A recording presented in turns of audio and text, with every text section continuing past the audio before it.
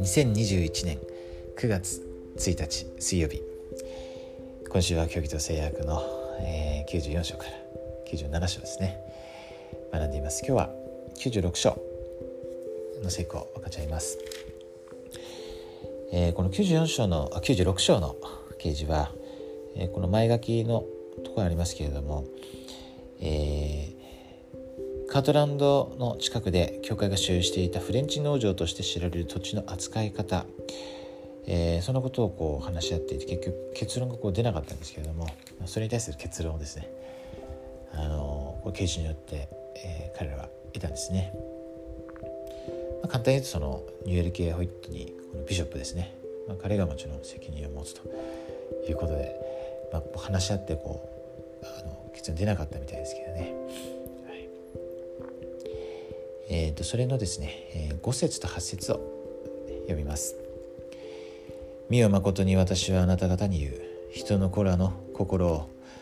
あなた方のために和らげる目的を持って、私の言葉が人の子らの中に出ていくこと、これが私の最も必要としていることである。誠にその通りである。アーメン。誠に私はあなた方に言う。私が必要としているのは、彼が聖徒の一員となって人の子らに私の言葉をもたらす助けをすることである。この8節の彼っていうのは、このジョン・ジョンソンっていうですね、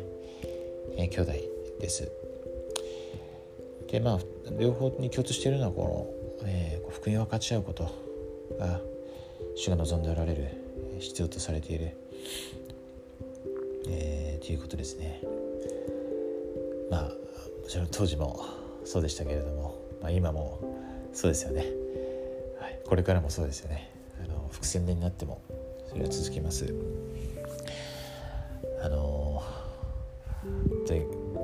分が今住んでる場所にしても、もう今宣教師がいないんですよね。もうちょっとそれが当たり前になっちゃいましたけれども、本当にこんな、以前もそういうことあったんですけど、一時的にっていう感じで思ってましたけど、今はもう本当にいなくて、それ今全国で起こってるんだと思いますけども、ちょっと世界見渡すとですね、ちょっと分かんないんですけども、日本は多分そうだと思うんですね。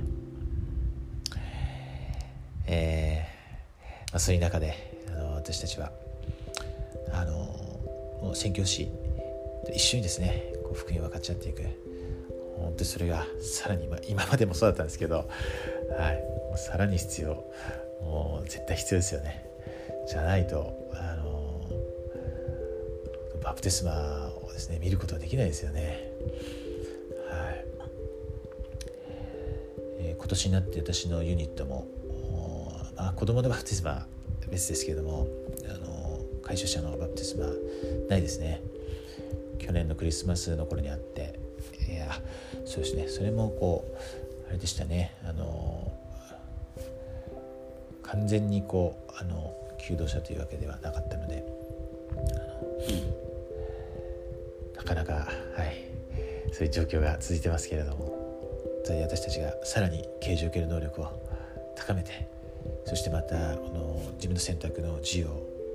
行使してですね、自ら進んで福音を分かち合っていくこと、本当に必要ですね。昨日山頂の水句を読んでいた時に、あなた方世の光である。山の上にある町は隠れることができないという主の言葉を読みました。本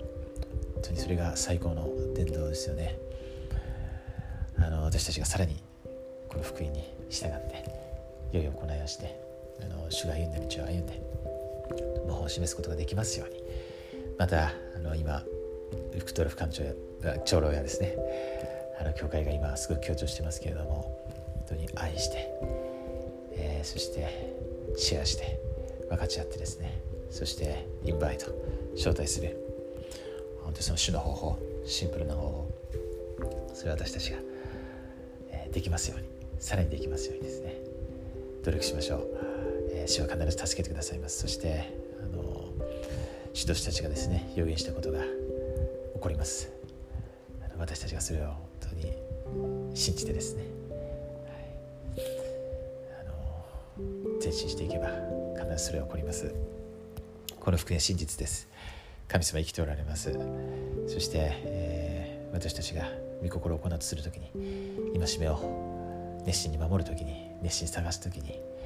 力と手段を与えてくださいます。でさらに私たちが本当に喜びを持ってこの素晴らしい福音を分かち合うことができますように、そして主が備えられた方々、神様に勝利をもたらそうとする方々を見出すことができますように、そして私たちがそのようなものになれますように、心からイエス・キリスト様の皆によって祈ります。アーメン。